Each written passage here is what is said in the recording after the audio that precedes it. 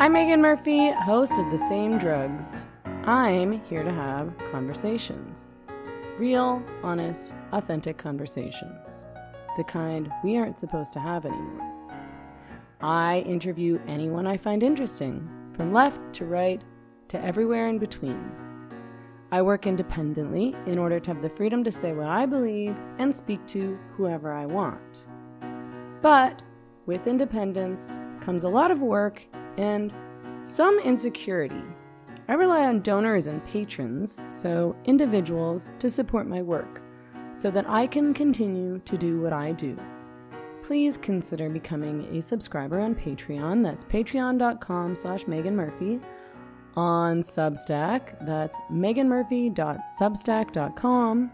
Or you can support this podcast directly on anchor.fm by clicking the support button on the Same Drugs podcast page.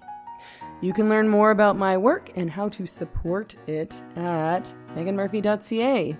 Thank you so much for supporting conversations outside the algorithm. Today on the show, I am speaking with Erin Friday, a San Francisco attorney and member of Our Duty, an international group that opposes transgender ideology. Thanks for making the time. I think that the work that you all are doing at Our Duty is really important. Thank you. You do too. Yeah, obviously that's why you do it, eh? Yep. So why don't you start by telling me a bit about Our Duty and when this organization formed and why? Well, I wasn't at the beginning of Our Duty. Our Duty started in the UK. And then some parents in the United States picked it up and opened a branch or a version of it in the United States. When my daughter got into the gender identity, I was looking for groups, and the lead of the U.S. Our Duty is just, she's amazing. I mean, she has to stay anonymous, but she's really the machine behind it. And now I get to co-lead with her, and I get to be the face because I'm out. And what was it that brought you to Our Duty and this issue of trans kids or transing kids? Well, my daughter was trans-identified for 2 years. So I was foisted into it. I had no idea. I had no idea any of this stuff was going on. And I live in California. So it's kind of funny when I think about it. But it's, the mainstream media doesn't really report on it. And I thought all this stuff was outliers. And then as a parent, especially in California, you're kind of doing this all alone. The only people that are helping you are other parents. And so you find every parent group. I signed up for every parent group I could find.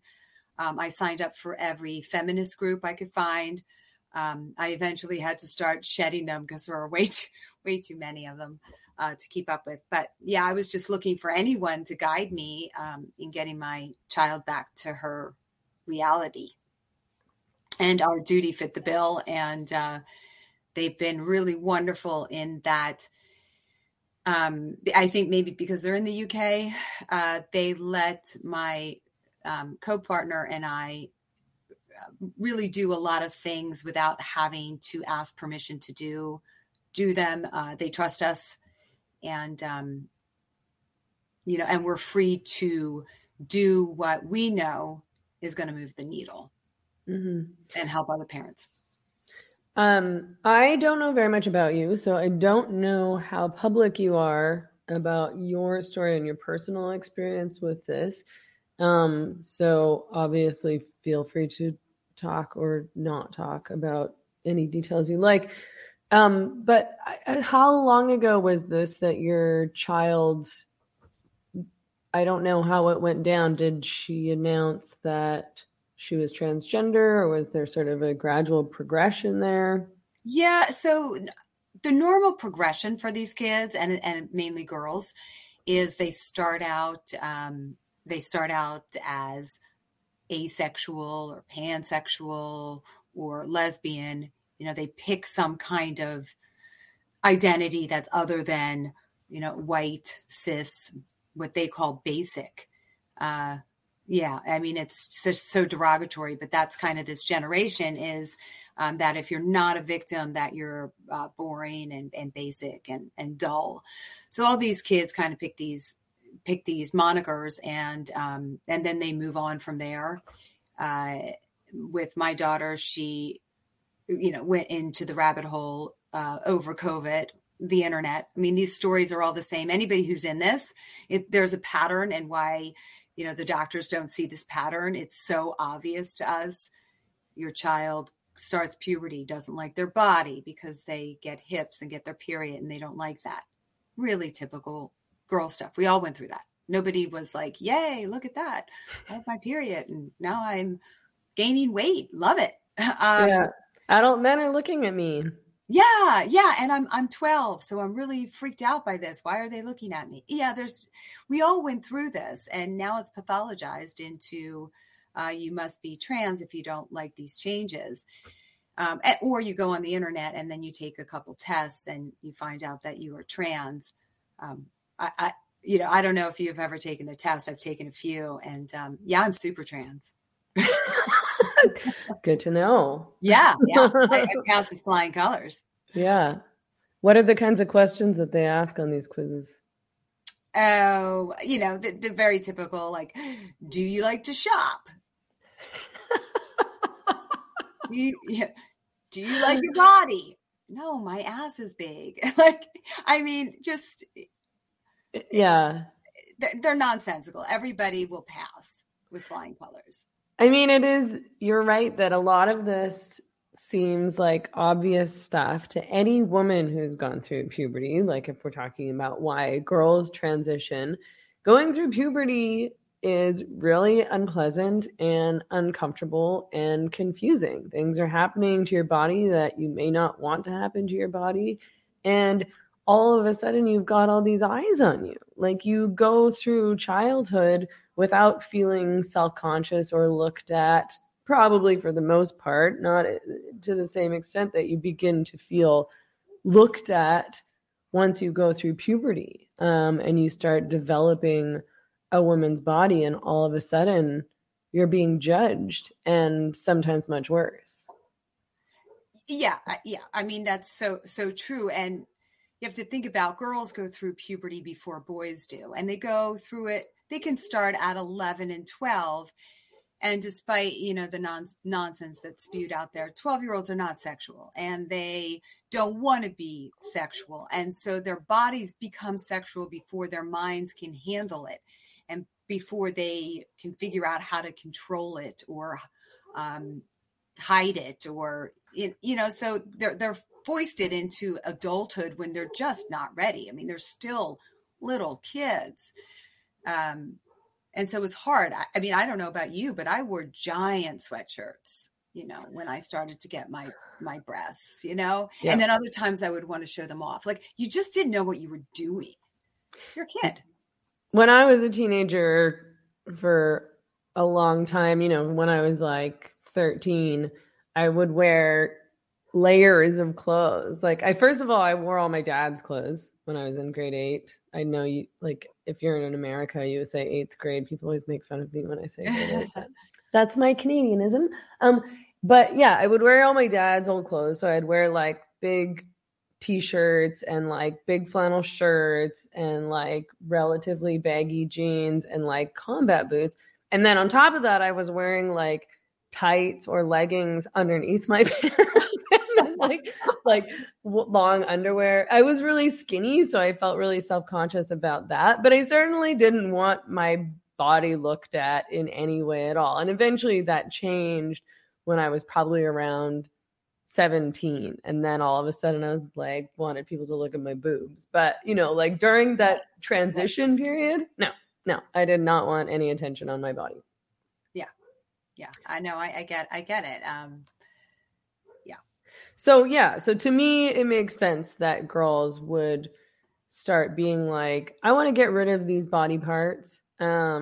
Especially if something terrible happened, like I have heard stories, and I suspect you have too, about girls who've experienced, sexual abuse, girls who've been molested, deciding that they're transgender also. Yeah. I mean, there's so many reasons. Exposure to porn is a huge one.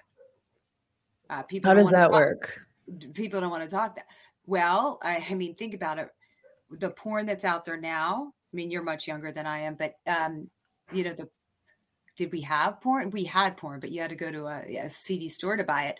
But there's no regular porn available anymore. Skinemax is off TV. When you go to, if you go to, what's that platform? Pornhub, like it's all fetish and it's all really disgusting. And not that I'm a proponent of any porn, but it's so violent. And as a female, if I were exposed to that and that's how I'm supposed to have sex with somebody, I would flee that.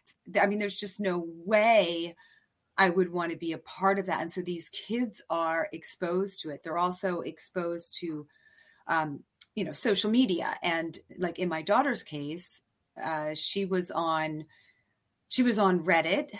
And all of this was behind my back because I monitored, but they're smarter than we are. So as much as you think that you're monitoring their internet use, you're deluding yourself. I mean, they're so much slicker than we are. But she had a Reddit account and a Twitter account, and these people they find these kids and they foist these ideas onto them, and older girls do it. So you'll have, again, in my daughter's case, she was 13 when she came out as transgender, and a 16-year-old was the one who was pushing the whole narrative on her. And, the cool 16-year-old, super cool. And she was pushing. I mean, I saw this on their chats, and there were all these little 14-year-olds and 13-year-olds and 12-year-old girls just hanging on this 16-year-old's every word. And, it was hard not to hate that 16-year-old who indoctrinated my kid, because she was indoctrinated too. I mean, right. They don't come by this organically. They get it from their schools. So, they have their sex ed class in 7th grade, and they have an hour of gender. So here in California, they have 5 hours of puberty instruction, and an hour of it is gender. Is this per semester? For 7th grade.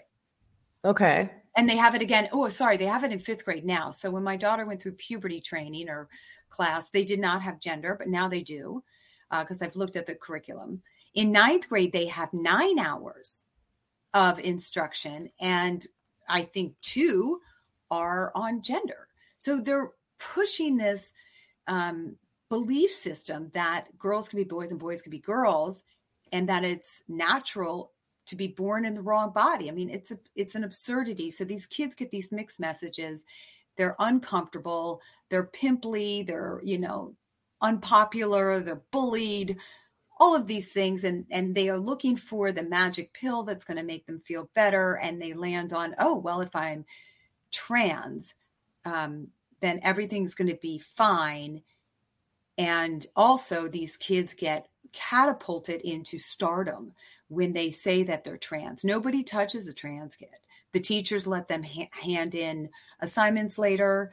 They don't get disciplined. They get paraded around. Everybody wants a trans friend. And so it's this stardom. And then they start to just believe it. I am a boy. I am trans. And then the medicalization starts. Yeah. It's a slippery slope. I mean, yeah. And there's been a lot of talk lately, at least, around what they're teaching kids in school. And a lot of parents are unhappy with what their kids are being taught, because not only is there this gender identity stuff, but it seems as though there's like sex stuff that really is not age appropriate that they're being taught in school. I laugh because it's sometimes when the words come out of my mouth, I can't even believe I'm saying it. But Yeah. So I have receipts. I have evidence of ninth graders being asked these questions on a scale of 1 to 10, and they'll have, 0 to 10. They're supposed to fill this out. This is part of their homework. How likely are you to masturbate with your boyfriend or a friend in the room? What? I know. It's for real. How likely are you to engage in anal sex? 1 to 10. This is ninth grade. Why we're accepting this? And most of the time, okay, there's this other group too. This is fantastic. There's a group that comes in and teaches porn literacy. Kind of sounds good from the parent standpoint. Oh, they're going to teach kids not to watch porn, and what it does and the addictive aspect of it. No.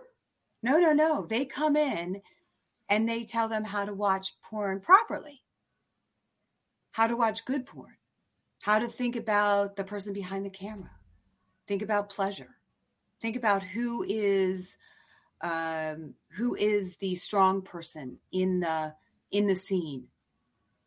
They go to high schools and teach this. Mm-hmm. Catholic schools are also in the game. Private schools are in the game. Charter schools, there are no schools where this isn't happening. And now they go down into the kindergarten level and they read aloud. So they get these books. They get the I Am Jazz. I think there's a book called Max. And they read them to the little kids, the 4-year-olds and 5-year-olds who are still believing in Santa Claus. And they're reading that the doctor could have made a mistake. And then they tuck those books away so parents don't know. But, they do that little circle on the carpet and have all the kids sit down there. And it's all keeping secrets from parents. And, I'm a liberal at heart. I'm 30 years Democrat, not a book burning kind of person, but man, what we're doing to our kids, the absolute confusion, telling a child that there can be something entirely wrong with their body, everything. Mm-hmm. Telling a child that they are transgender is telling the kid that everything is wrong with you. Everything. Your entire body. And that in order to fix it, you need treatment. You need medical treatment and possibly surgeries before you can understand the implications of all that. I mean, I think that there's probably very few people who understand the implications of all that. As I understand it, we're told by clinics, by medical professionals, by these gender clinics, by these, therapists and by schools and so on and so forth, that things like puberty blockers, hormone treatments for youth who are wanting to transition are reversible. I watched a video that Planned Parenthood put out about puberty blockers for kids, and essentially saying, it was really was selling puberty blockers to kids. And it says that essentially it's just pausing, it's just pausing. Yeah, sure. Yeah. It is. Sure it is. It's, I've had a kid who was teaching parents, cause I watch all these videos and I join their little groups. And there was a kid who just said, it's like hitting the clicker, hitting the remote control. It's not. And we have parents in our group whose kids have brittle bones and osteoporosis. I mean, these are real things. If you read the WPATH on puberty blockers or even Planned Parenthood, there's a whole bunch of, we don't know. We don't know how it affects brain development. We don't know, but they're reversible. Bullshit. They're not.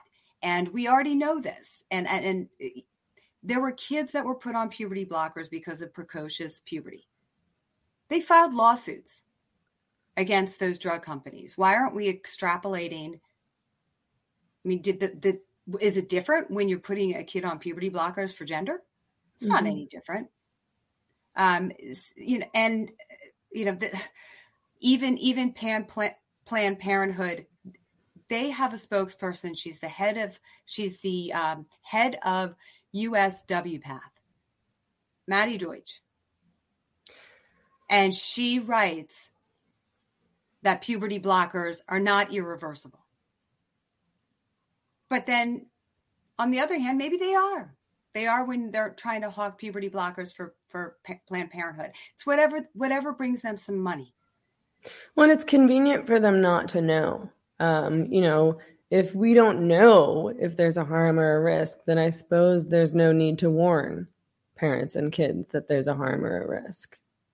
Well, they know. And the other thing that they want to do, I mean, this is, you can listen to some of these really crazy WPATH and, trans activist doctors. What they want to do is their dream is to place every child on puberty blockers so that they can choose their gender. That's what they're hoping we're going to progress to.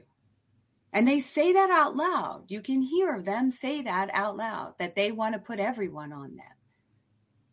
That's insane. I mean, we've been going through puberty. I don't know, how long have humans been on this planet? 200 million years? We're not the only species that goes through a pubertal, stage. Why? When has this become a disease? When has it become a pathology, a problem? Mm-hmm. And the other thing is that puberty is a cure for children who are gender dysphoric. There's 11 studies that say that if there's a 4-year-old child who thinks that he is a she, if you just wait it out, don't socially transition them, let him play with dolls, let him wear fairy outfits, let him play with, which all parents should do. We should let our kids play with whatever they want to play with. Once he goes through puberty, guess what? He's fine with his body. He's just gay. That's all. Not a big deal. 88% of all kids below the age of or before puberty who think that they are the opposite sex resolve it. Who is the miracle worker who knows who those 12% are who are going to persist? What's the test? And what are the impacts of puberty blockers on kids? What happens when you give a kid these drugs and prevent them from going through puberty naturally? Well, okay. So, anything related to the two hormones in the body have an effect on every other part of their body. So they don't know about brain development. There's now some warnings about kids going blind, stunted growth, brittle bones, chronic pain. I'm trying to look for my document here. I mean, I have a whole sheet written by Lesbian United on every effect of it. Okay, here it is. I mean, this is can you see? This is the list of the effects of puberty blockers, the side effects. It's pretty massive. Impaired executive functioning. So let's talk about that for a second. So puberty blocking, let's say it's supposed to pause them. Well, it freezes kids mentally. So they actually don't mature. So how are they going to make more smarter decisions? Because they don't mature. It stops them. 99% of all kids put on puberty blockers are put on cross-sex hormones. It's not a pause button. It's step 2, because social transition is step 1. Puberty blockers is step 2. And then step 3 is cross-sex hormones. And then for the poor little boys, their penises don't grow. Mm-hmm. And there's a point of no return where their penises will never grow. So they have a choice. They can become men with, little thumb penises, or they can transition and have problems with a tiny neovagina that might cause fistula and have to be operated on 3 or 4 times. But these kids, I mean, they're screwed after a certain point. And they don't have orgasms. That's another thing. For the boys, they'll never experience an orgasm. And how do they get consent? Because I'm an attorney, so I always think of things in like deposition questions. And I would relish having a deposition with one of these doctors. How did you get consent from that 10-year-old boy? How did you explain orgasm? Because I didn't understand what one was until I had one. Yeah. And I would have said, I did. Oh, yeah, sure, I had one. And then I was like, oh, well, what that is. I mean, how do you explain that? And how do you explain to an 11-year-old that so much of society revolves around sexual pleasure, TV shows, movies, clothing, bar scenes. I mean, everything, there's sex is everywhere, but you're never going to experience that pleasure. How do you explain that to a kid? And how connected it is to the person that you love and partner with and maybe start a family with, which you can't do if you've been transitioned. Yeah. And so the new thing that the WPATH is doing, this is awesome. I love them. They're now trying to promote pleasure outside of an orgasm. And so it's a way to say it's okay that these kids can't have. It doesn't matter. You can just do this instead. That's right.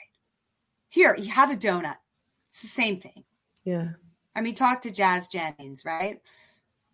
Yeah, that's a good example of we saw doing? This play out in public because Jazz Jennings was given all these hormones and then he didn't develop a normal sized penis. And then he had all these issues once it came time to trying to acquire a so-called neovagina because there wasn't enough tissue, correct? I think he went through 3 operations, still has not experienced an orgasm, is extremely overweight, failed to launch. I mean, I feel sorry. I'm not beating up on him at all. A really sad story. But he was used by his parents and paraded around. And I think he got into Harvard and he hasn't left. I think he's 25 now and he's still living at home. And, that's a horrible result. It's a horrible result. And let's go back to, I'm sorry, I'm talking a lot, but the whole putting a kid on puberty blockers came from the Dutch model. The Dutch model had 55 kids go through puberty blockers and cross-sex hormones. 55. That's a really small number. And the most amazing thing is it was never repeated. No one could repeat that experiment. So tell us more about this experiment and what the results were. Well, the results, they started out with 70, put 70 on puberty blockers. These were kids who were like identifying as transgender. They were identifying as the opposite sex when they were little. Okay. So there's a difference. There's like 2 cohorts of, actually 3, but the ones before puberty, they decided, let's put them on puberty blockers. And this is the Dutch. So they took 70 and they did all this mental health assessment and tried to cull the best 70 kids that they could, the parents who are supportive and the kids who are the most mentally well. And they took those 70 and they put them on puberty blockers. And they ended up having 55 that went on cross-sex hormones. One died. So one died on the table. They don't talk about that very often, but 1 out of 70, that's not a good result. But 55 went on to cross-sex hormones. And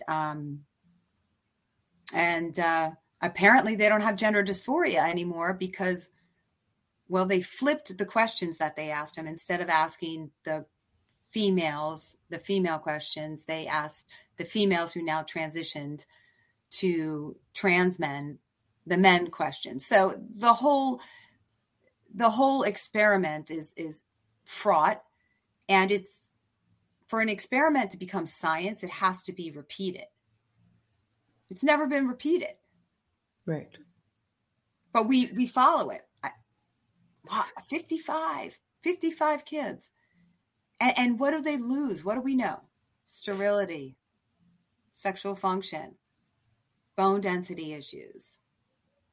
We don't know what happens to their brains. These are kids. We don't know what happens.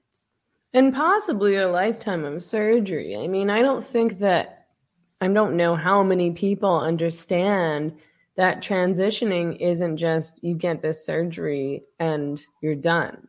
Like, it's a whole bunch of surgery, and also often there's complications.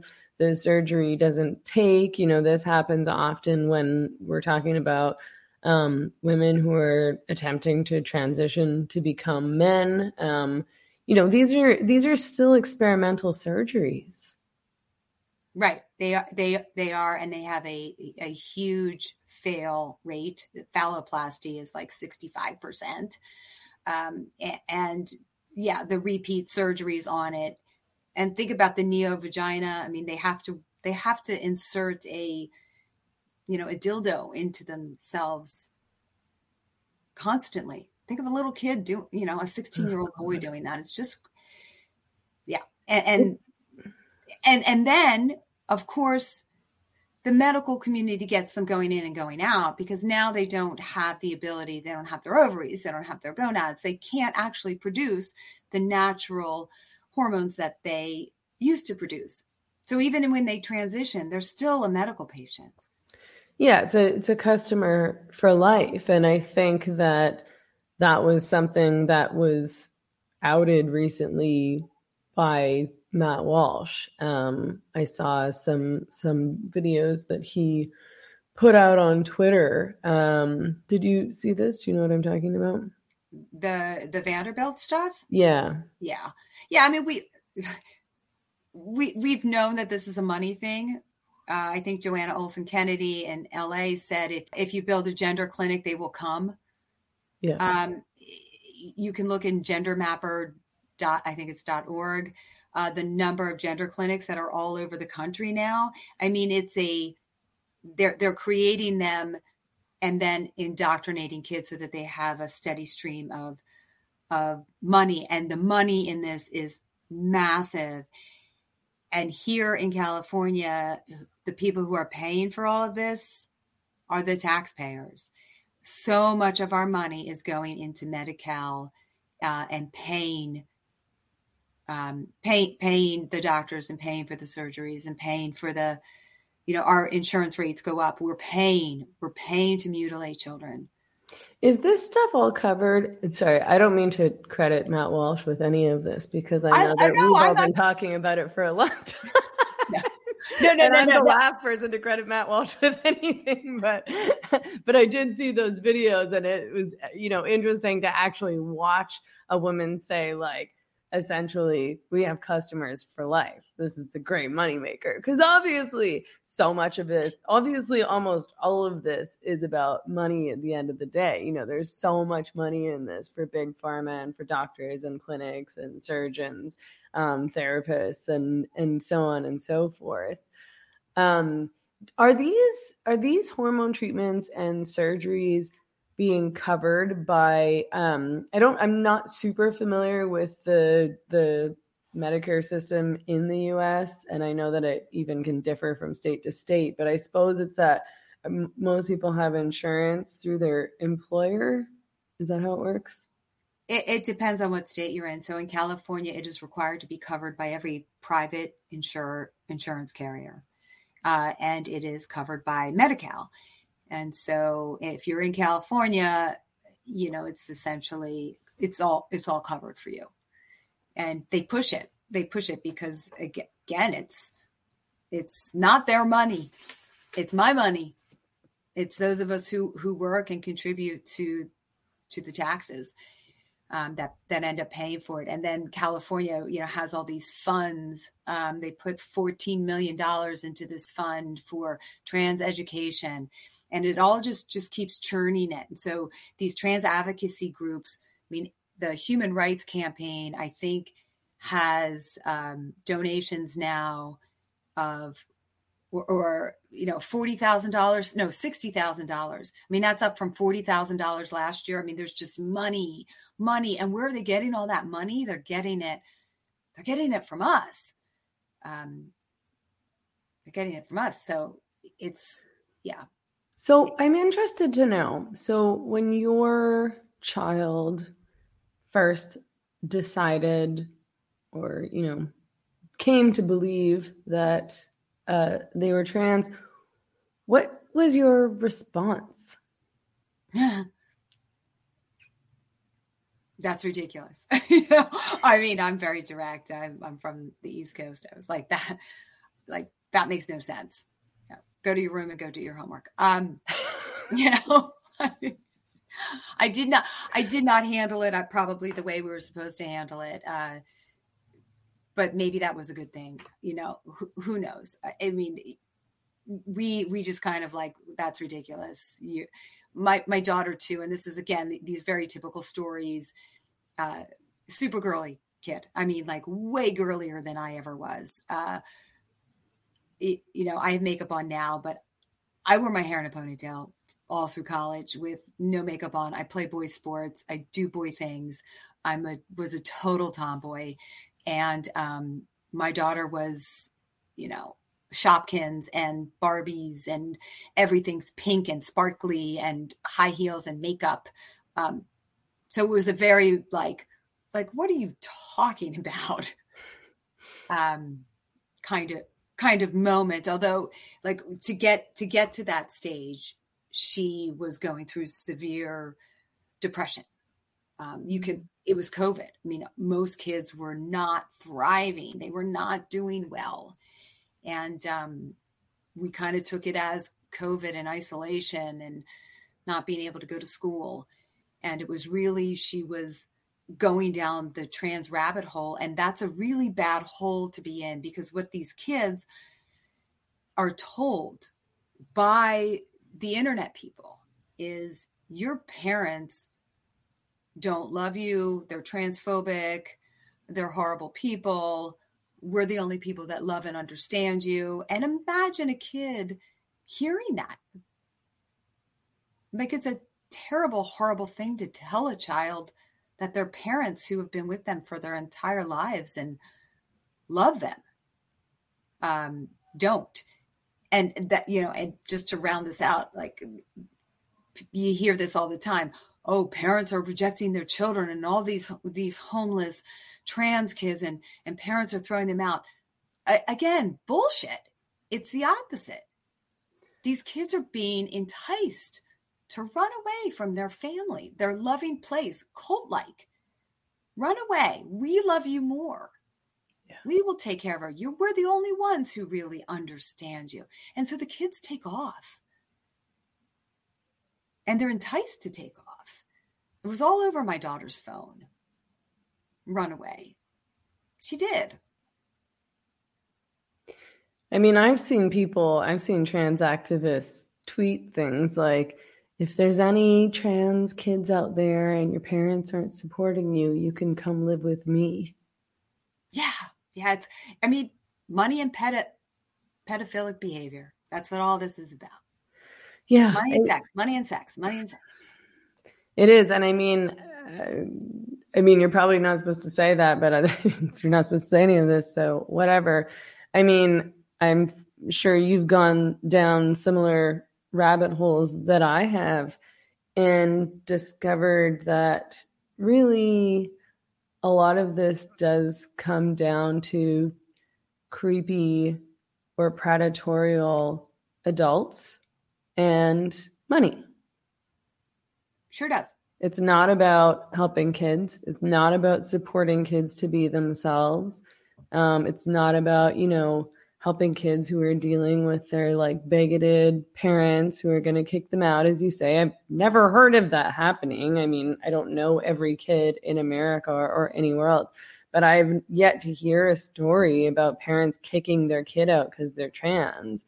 I mean, sometimes parents are trying to reason with their kids and trying to fight this pressure on their kid to transition, or their parents are supporting their kid because they don't know what else to do.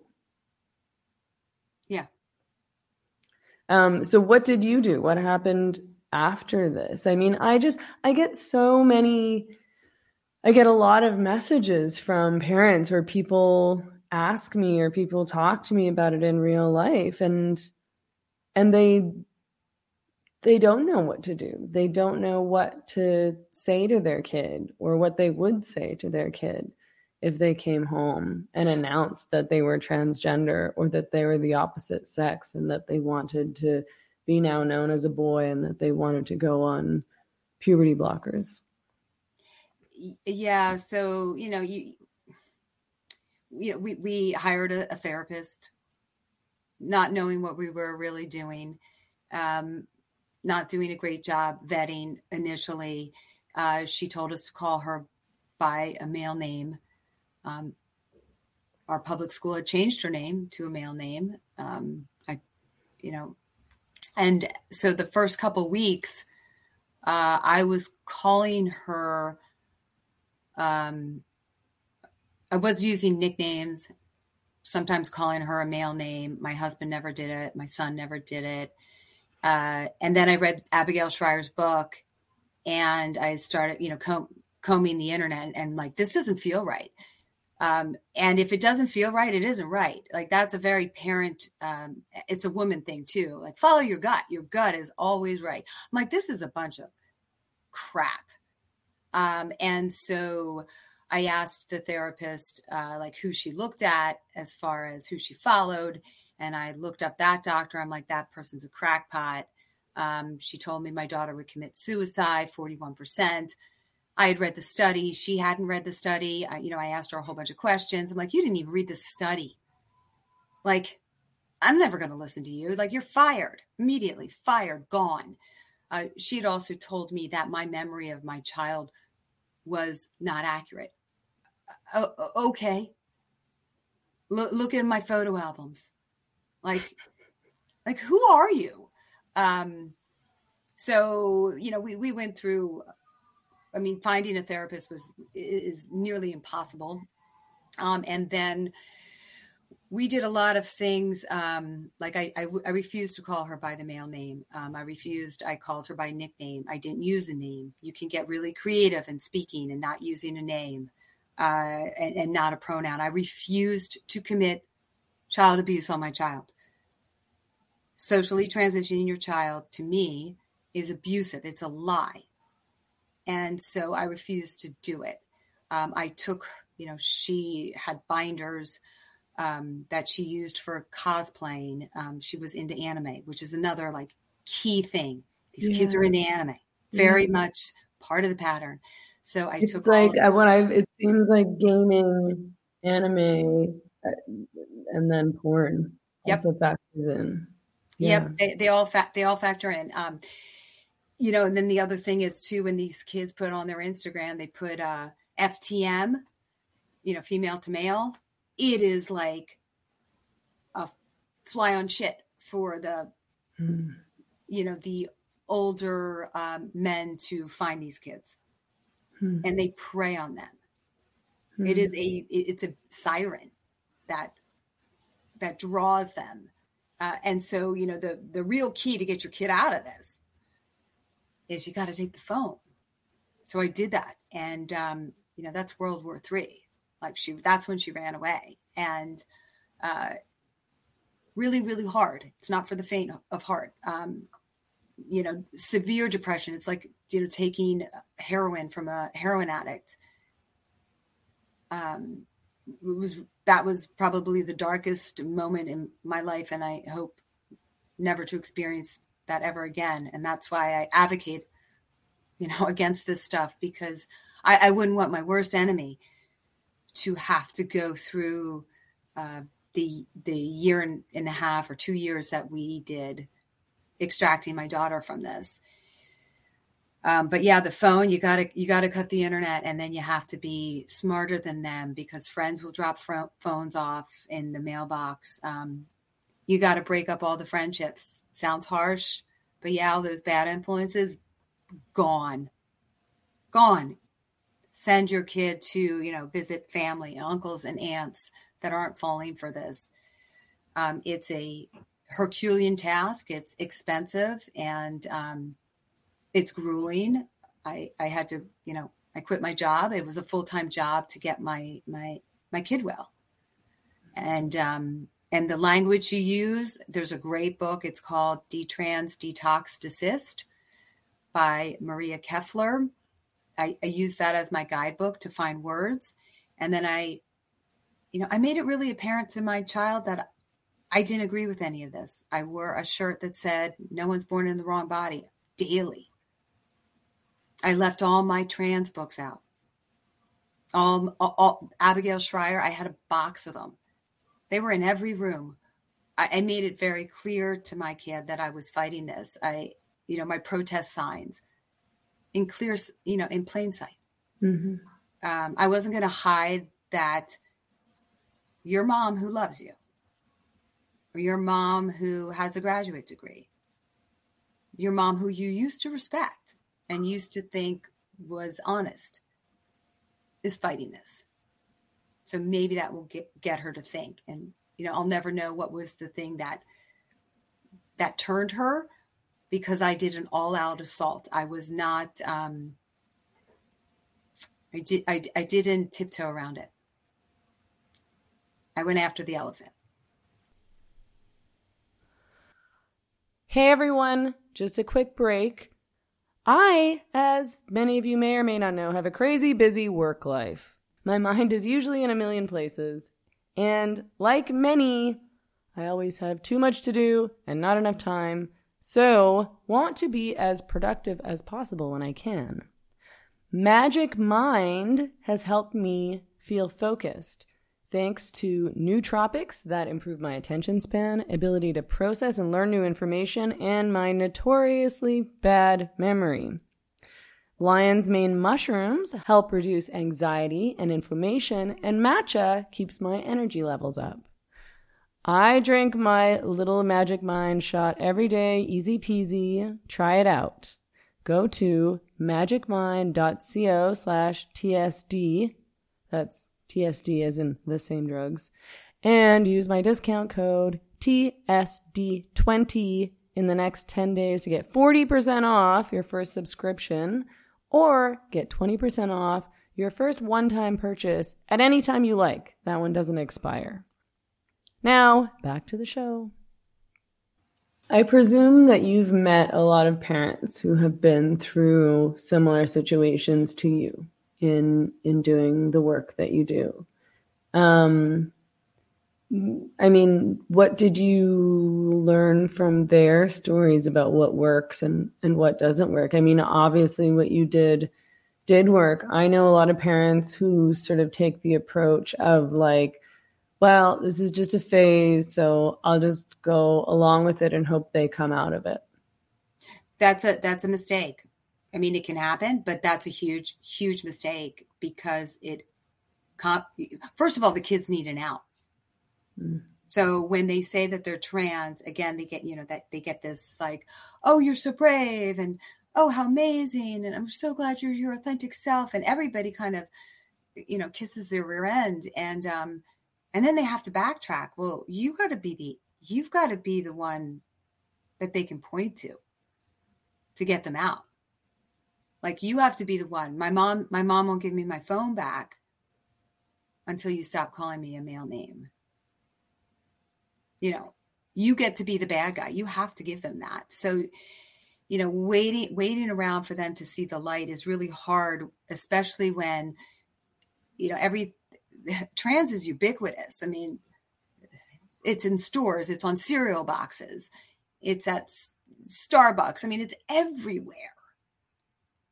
And you think your child's just going to have a miraculous epiphany, and they're not going to feel that they're trans anymore? That's a risk, especially when the kids are under 18. That is, you still have control, and you need to grab that control as much as you can. You don't have to be harsh, but you need to learn the language, and you need to learn to, I did a lot of, I call these drive-bys. So I would talk to her about other cults. Like in the car, I would have a cult podcast on, and we'd be like kind of laughing about like, how did somebody get caught in that? Ugh. Then I'd say, yeah, some people think trans is a cult. And then I'd walk away.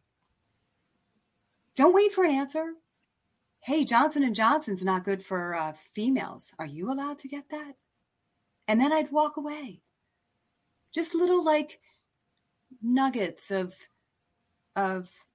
let me see if I can get you to think logically about this. Not smashing them in the face with, do you know puberty blockers will, hurt your brain and can cause blindness. They're invincible. That stuff doesn't resonate. You need to let them think that they figured it out on their own, and then you get to be the one to make the pronouncement that they can no longer go by this name.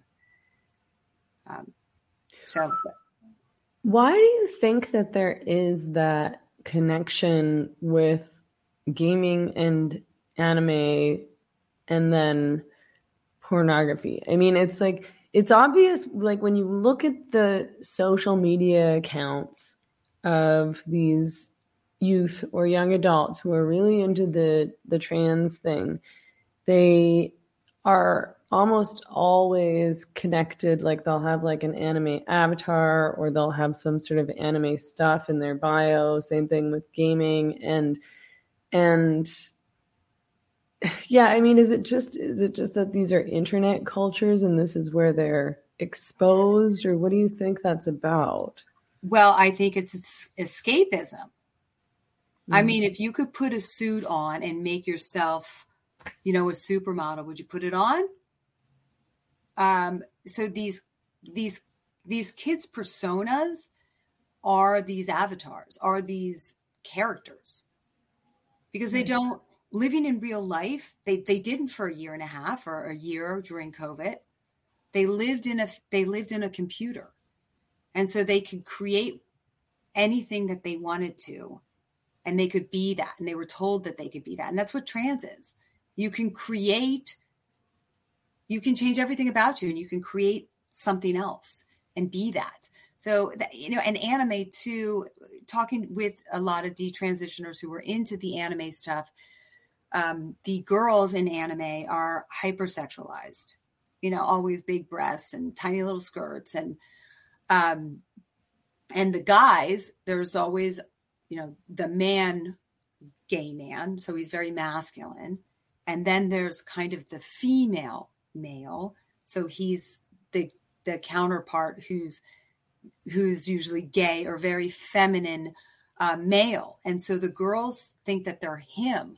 They don't want to be the sexualized girl. They want to be the cool guy.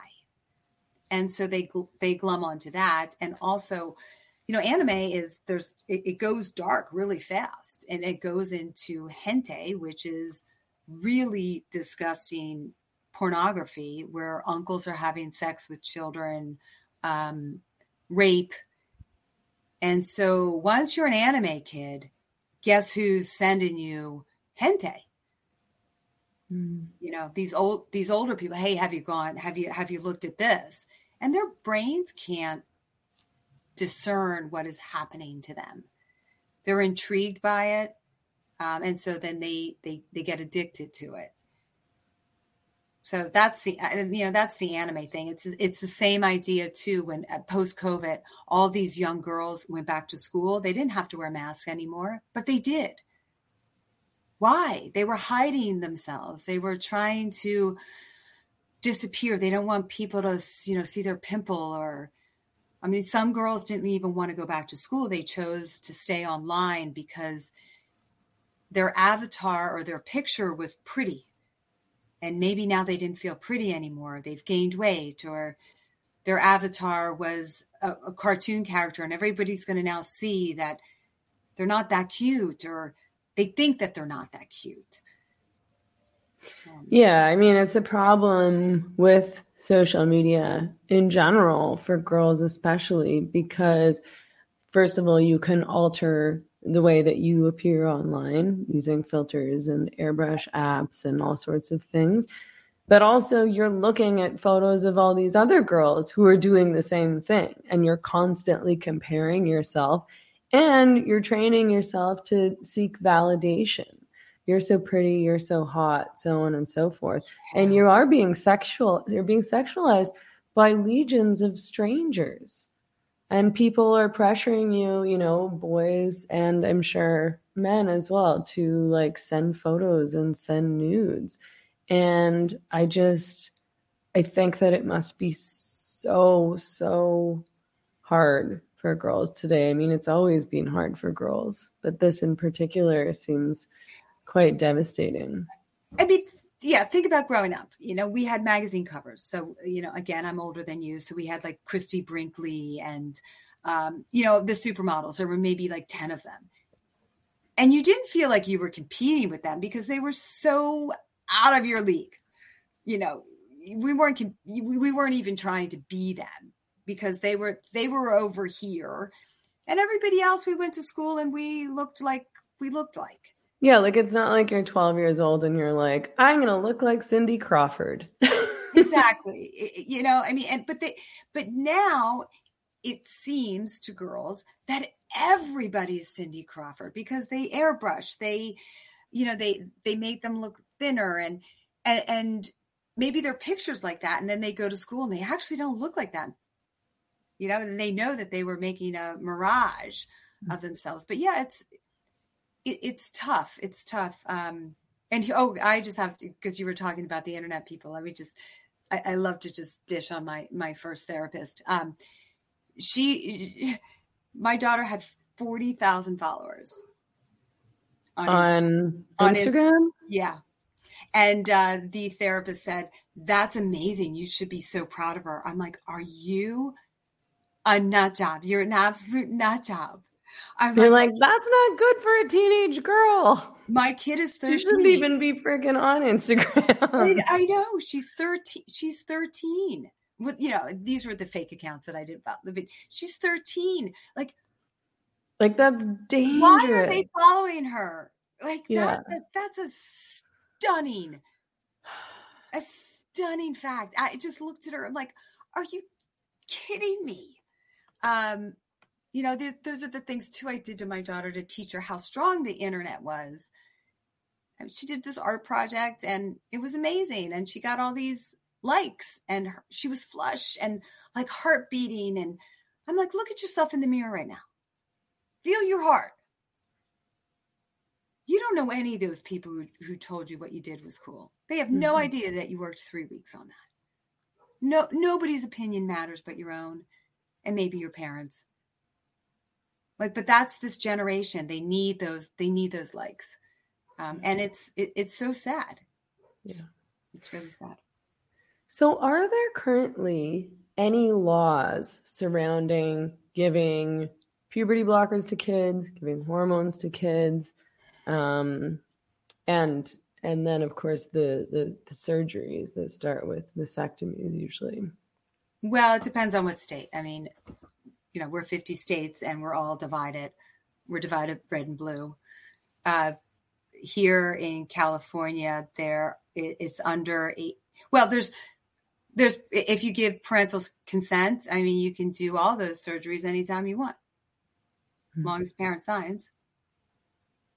There are doctors here that take off girls' breasts at 13. There's one, you know, on video admitting that he would take off a 14-year-old or 12-year-old's girl's breasts. He's totally fine with that as long as there's consent. That's great. Puberty blockers, same thing. As long as you get consent. Cross-sex hormones. And if you're slick and you go to your school's website and you start going link to link to link, you can even find out how to get hormones illegally.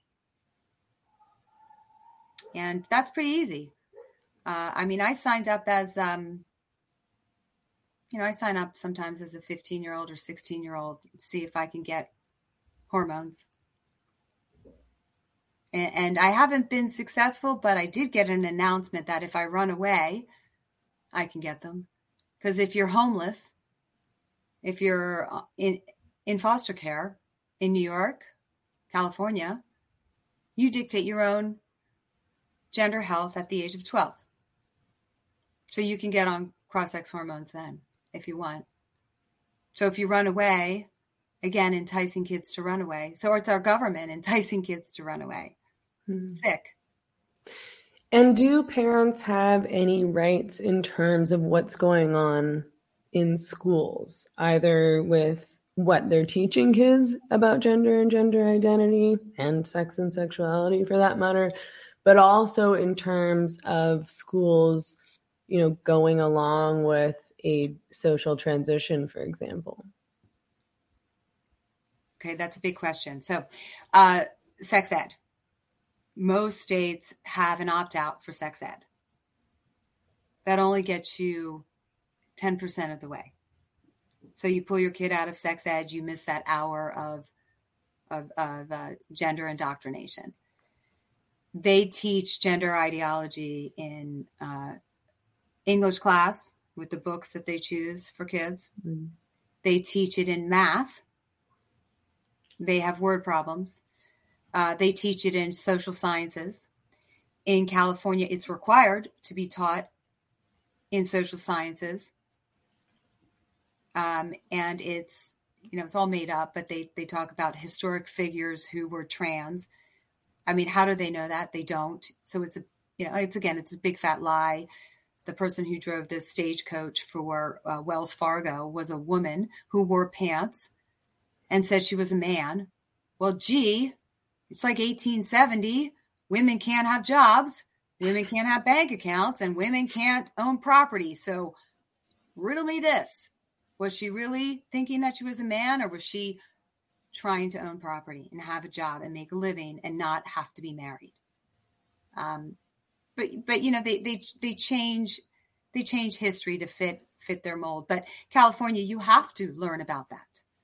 That's a requirement. You can't pull your kid out of that.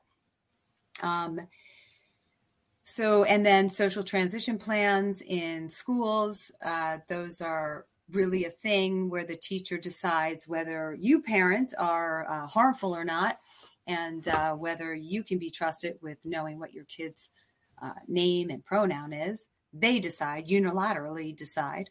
That happened to us. Our school, our public school, changed my child's name without talking to me. So that happens. And then it's great. The ACLU, another one of my faves. I used to write checks to them. I like to say this. I'm like, wow, I can't believe the words that come out of my mouth. But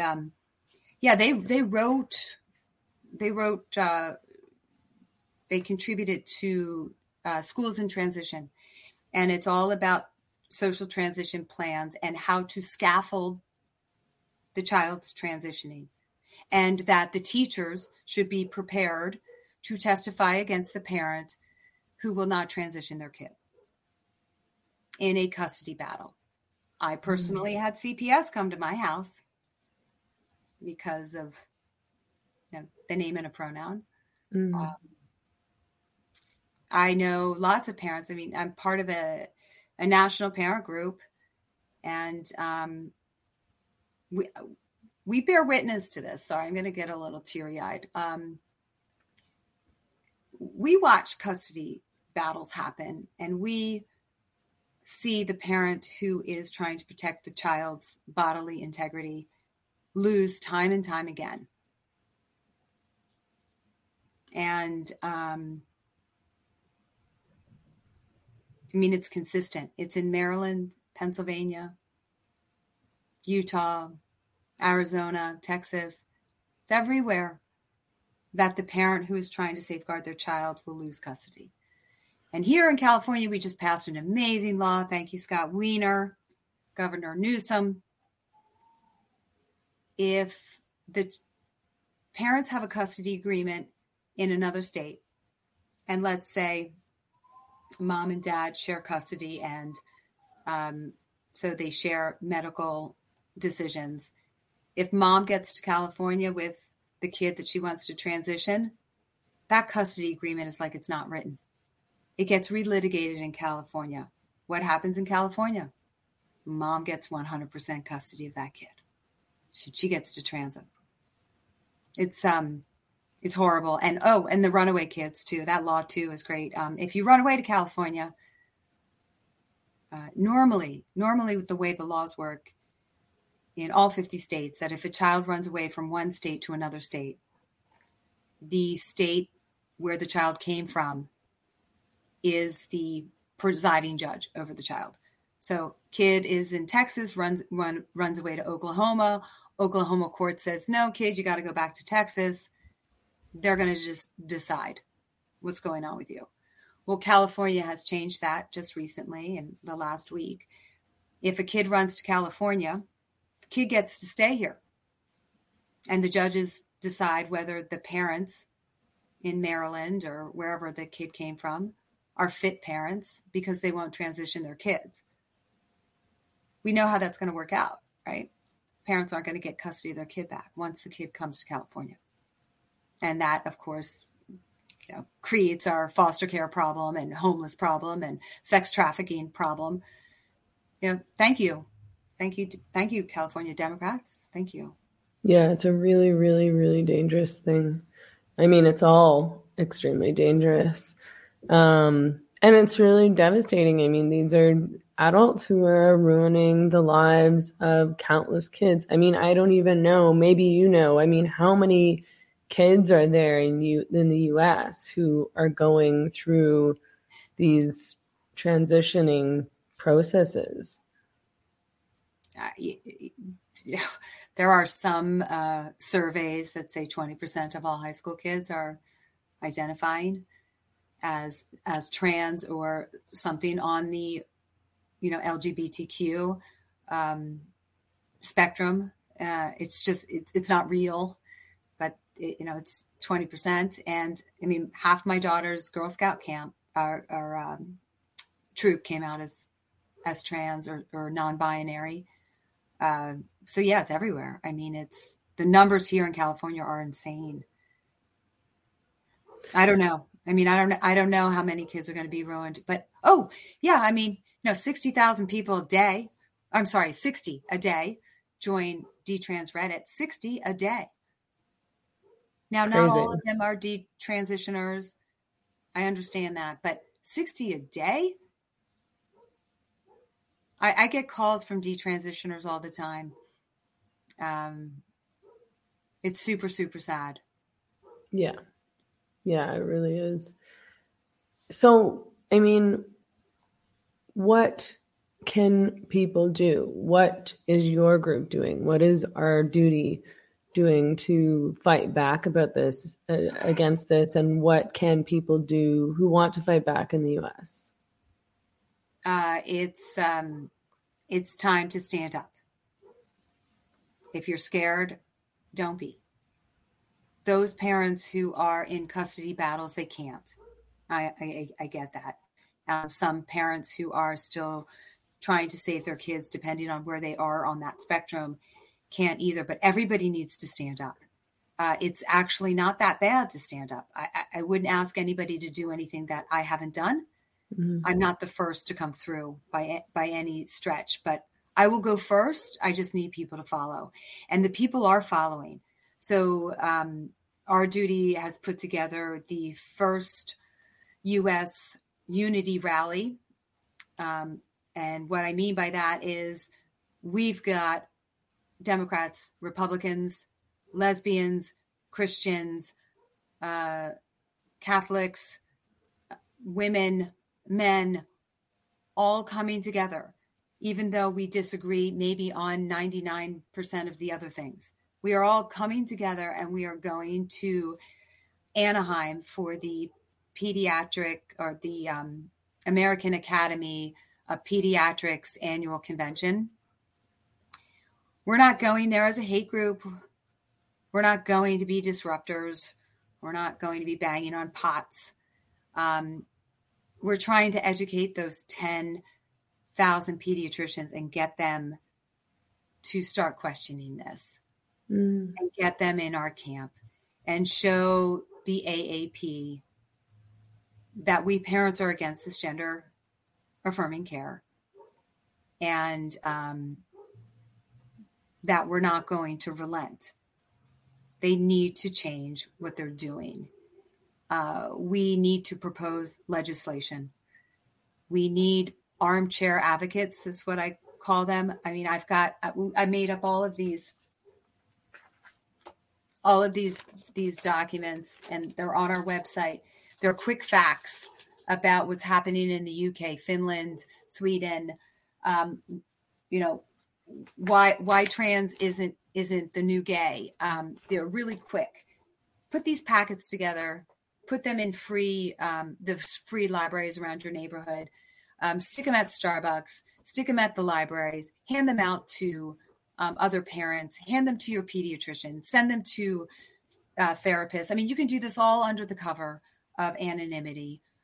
Just educate, because there's a lot of people who have no idea what is going on. I didn't. I'm a mainstream media person. I was a reader of the New York Times. They don't cover this accurately. NPR, all of, again, a good liberal. No idea that this stuff was happening. So we have to get loud, and we have to be organized, and we have to join forces. We can't have the feminists in one corner and the parents in another corner. We all have to be together, and we can go our separate ways later. That's fine. Right now, we all have to put that aside and stand united. I agree with you. I'm so glad that we were able to connect about this today. And I was really excited to hear about your rally. I wish I could make it, but I can't. But I'm glad that you were doing this, and yeah, thank you so much for your work, and thanks for standing up, and thanks for being brave, and thank you for taking the time to talk with me today. Thanks for having me. I'm Megan Murphy, host of The Same Drugs. Thank you for tuning in. This episode was sponsored by the Sayulita Submission Series, the best jiu-jitsu tournament this side of the Rio Ameca. This year's white belt tournament is happening on Saturday, October 22nd. Follow Sayulita Submission Series on Instagram for more details and to register. If you enjoyed this episode, please consider becoming a patron on Patreon. That's patreon.com/Megan Murphy.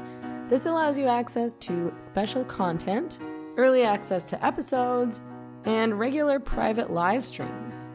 Alternatively, you can support this podcast directly on anchor.fm by clicking the support button on the Same Drugs podcast page. You can find more about my work and how to support me at meganmurphy.ca. I produce and host this podcast all by myself and rely entirely on individual donors like you to sustain my work. You can donate any amount you like, from $5 to $20 to $100 or more or less. It all counts. Thank you so much for supporting conversations outside the algorithm.